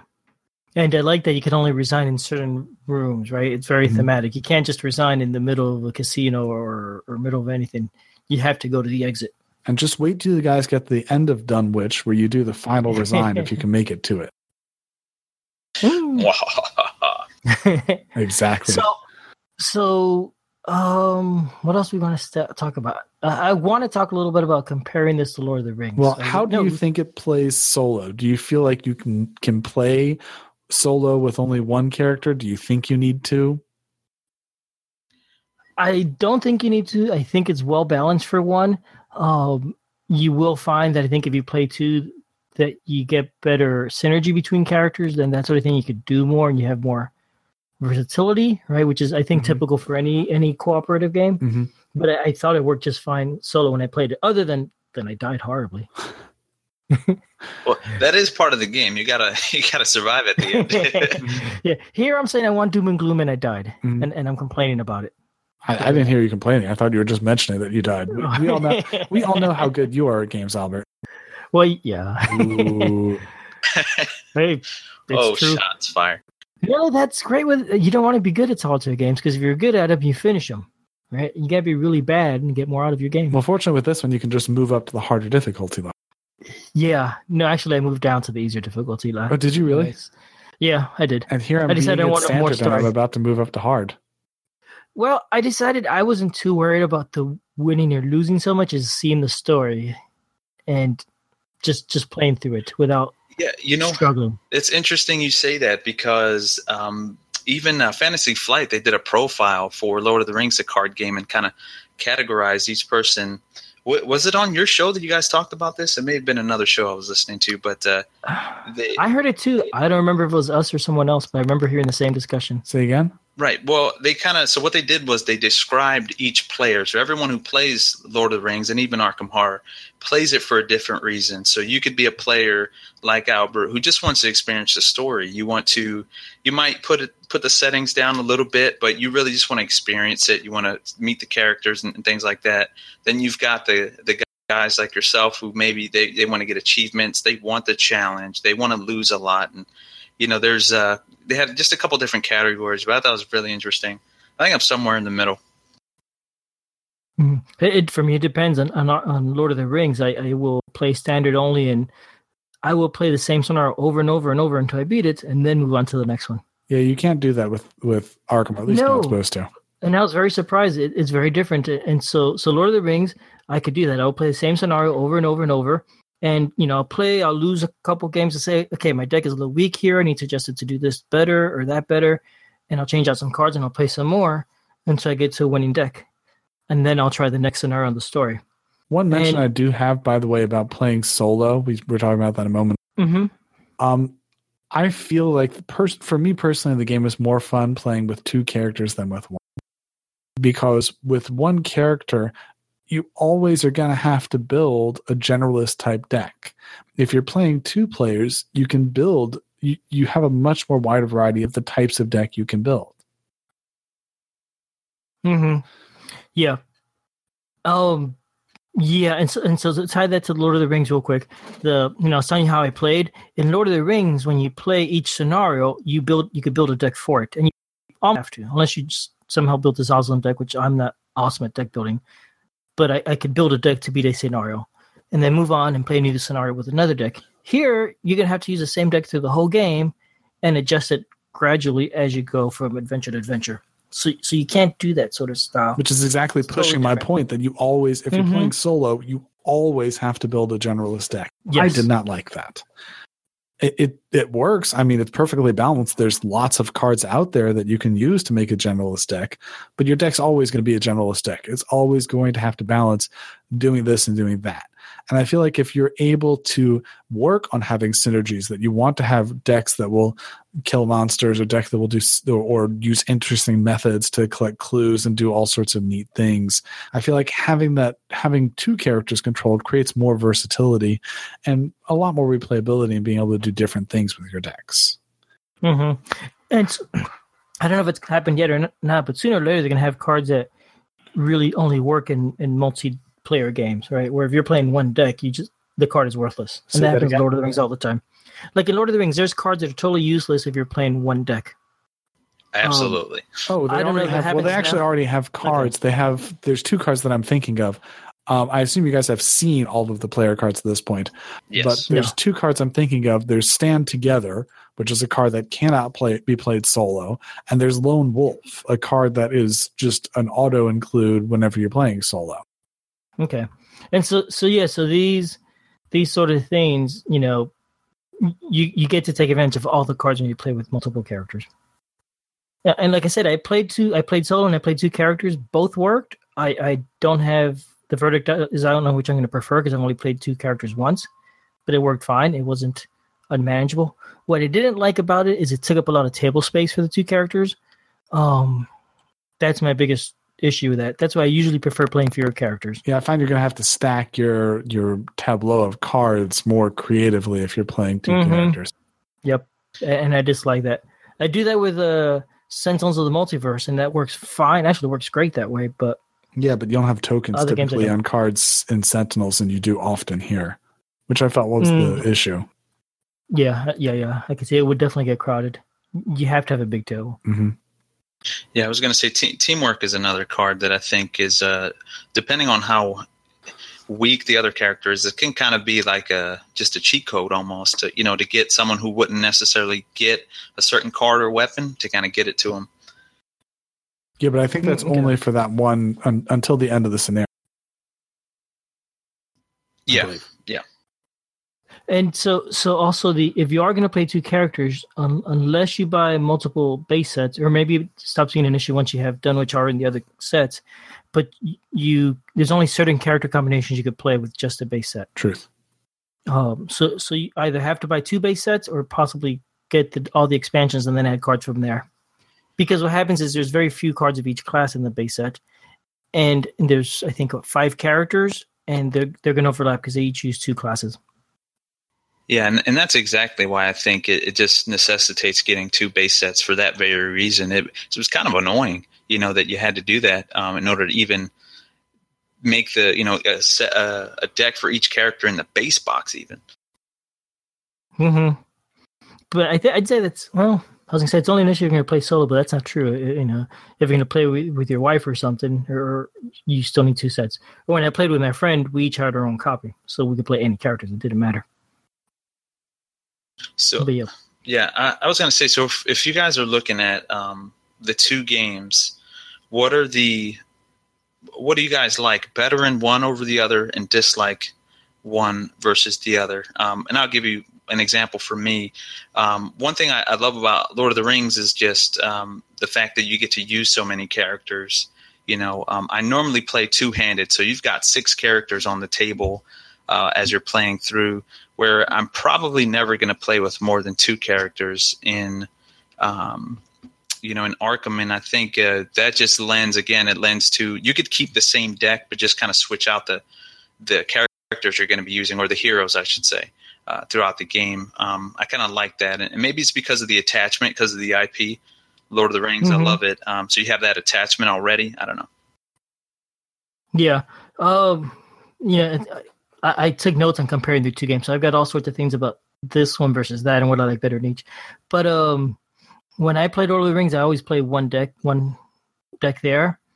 What I like about that the most, I think, is the deck building there. In that game, it feels more like a traditional CCG, and you're going to build a deck and tweak it over time, that sort of thing, and adjust it to beat the scenario or to beat your opponent, whatever the case would be. And you like that so better? It feels more. Yeah, it feels more. I like that about it. It feels more traditional. On the other hand, I really like the Arkham Horror. You're playing an adventure. You're going to build a character and keep that character throughout the whole story, because this is really more about a story than playing a card game. I think this has a much greater sense of story than Lord of the Rings. Yeah, I'd have to agree with that. I mean, I guess it really does depend. The camp. Have you played much of the campaign boxes, Lord of the Rings?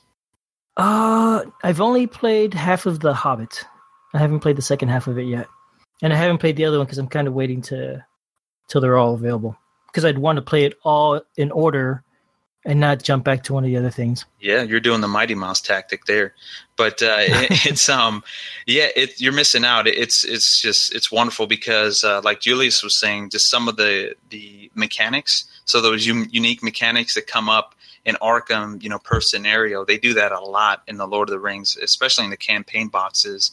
Mm-hmm. And they have this story. It's a story that we all know. It's about, some guys dropping off some jewelry at this big mountain. And it's, you go through, there's changes that I love happen. your way of characterizing that. Yeah, that's about as short as you can make it for 3 books. But yeah, so as you're going through, there's, things that'll happen that'll stay with you. The boons and I forget what the terminology they use, but yeah, it's kind of the same thing that's going on in Arkham. Things that happen, if negative things happen, you'll get a scar basically that'll stay with you for the rest of the scenarios that you go through. Yeah, that's true. It is true. The Hobbit had I remember I played the riddle game one, and that has, it has that part from the Hobbit book where you're trying to solve riddles, and they came up with an interesting mechanic to deal with it. It wasn't super thematic, but it worked. It worked well for what it was. Right. Yeah. Yeah, that's when you build your deck with a bunch of just 0 and 1 cards. Yeah, exactly. Yeah, because you have to guess this card coming up, how much it costs or something like that, which was hokey, but it worked. So let's compare a little more. Lord of the Rings, a ton of cards available. If you want to, you could buy into that and get ton of player cards and a ton of adventures to play through, tomorrow. Huge choice. I think that'd be overwhelming to do it that way personally, but that option is there. Arkham Horror right now is pretty small because they've only gone through that first cycle.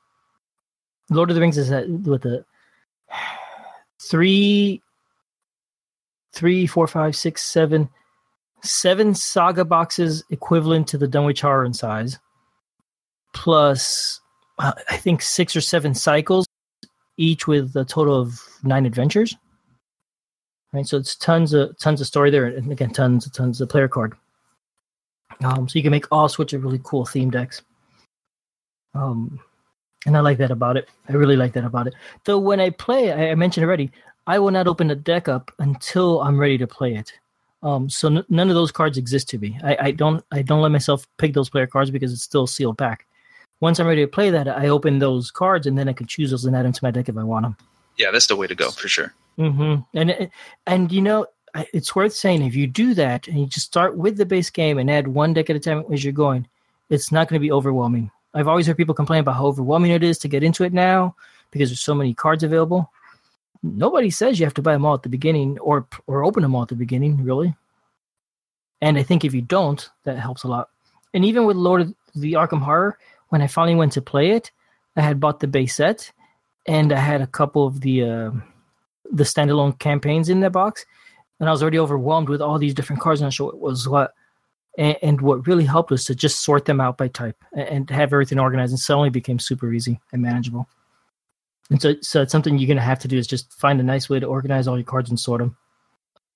Yeah, let me throw in here. I think because one of the things, and Julius was talking about this earlier, is just the components. If they're really trying to save money, I think it's taking away from the experience a little bit. Because I did the same thing. I got those little coin protectors for the chits.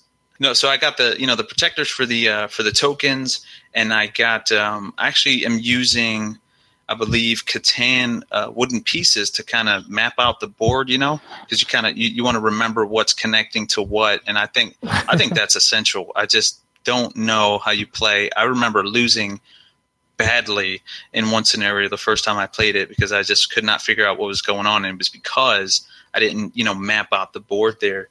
Upgrading just different. I actually have little cardboard bullets now that I use for the different guns, and even the standees, right? So they're cards that come in the base game. But I think getting miniatures or making some sort of tokens like Julius did really adds. I think it almost needs all those upgrades, and of course you need a bag, or a bowl to pull the chits from. So. Mm-hmm.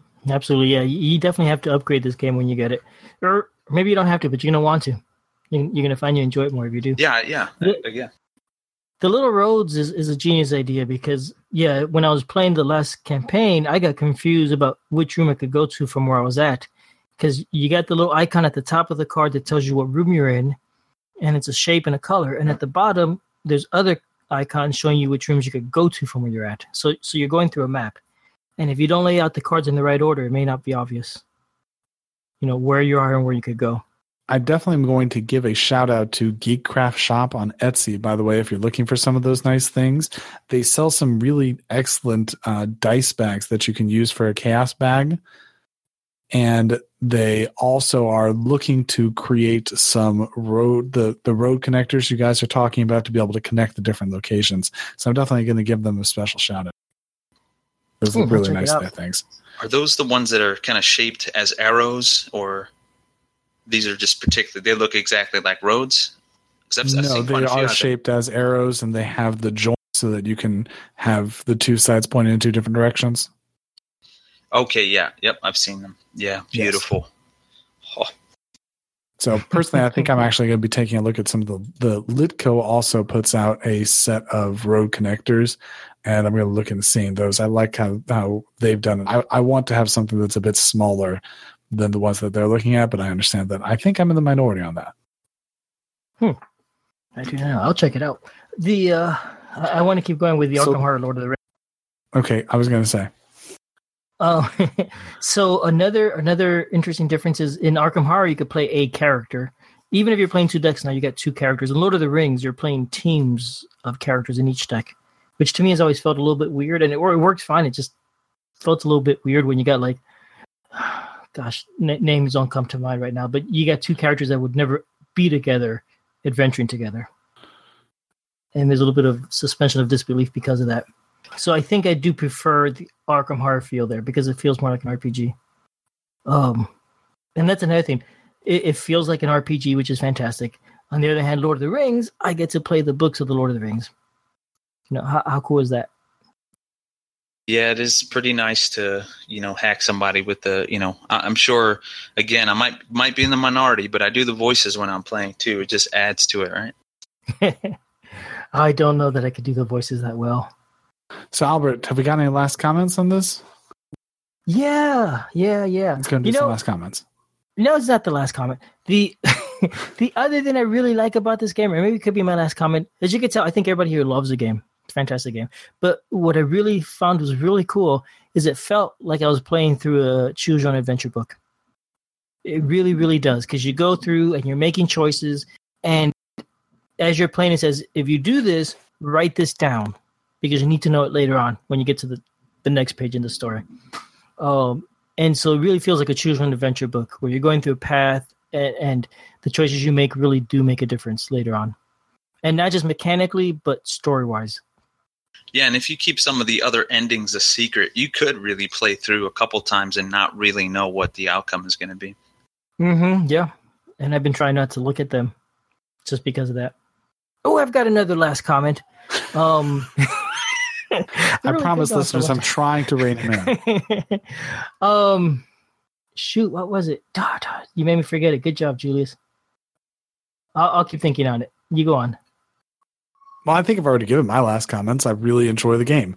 I think this is, we have our normal rate down or neutral. This is a big thumbs up for me. I've put a lot of time into this game because I really enjoy it. I like the deck building. I like the continued thought process that goes into it. I like the use of continued and interesting and different mechanics. Each time I play a new scenario, it feels like a different challenge. It feels like they continue to do something different and unique and challenging with the whole mechanic and structure while still maintaining the replayability to continue to enjoy the game and play it over and over again. It's not fun once, but each time is a lot of fun. So it's a big thumbs up to me, and I really do like the game. Yay. Okay, I know what I want to talk about. The way this works, when you finish a story, like I mentioned in Lord of the Rings, I play through it. I could play it over and over and over. When I'm done, I put it away and then pull out another one.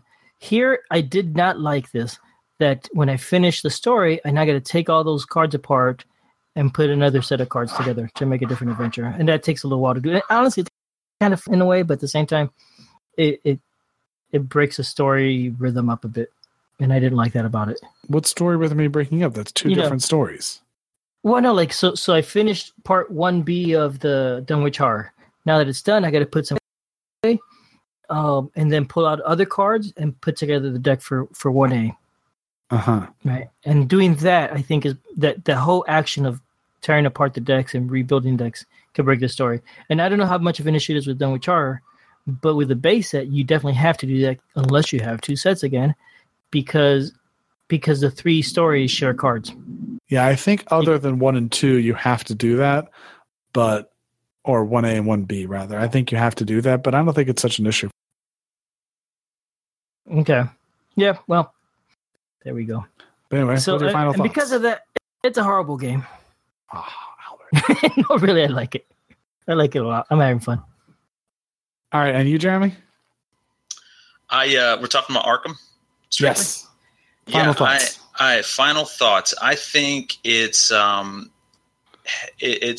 perfection of Lord of the Rings. It's a natural successor. If you like Lord of the Rings, go ahead and get this one. I'm going to be following the whole time through. If you're not a big fan of fantasy, again, go with Arkham. Nate French is amazing, and everything he does with each new scenario just brings new life to the game, brings a new challenge to it.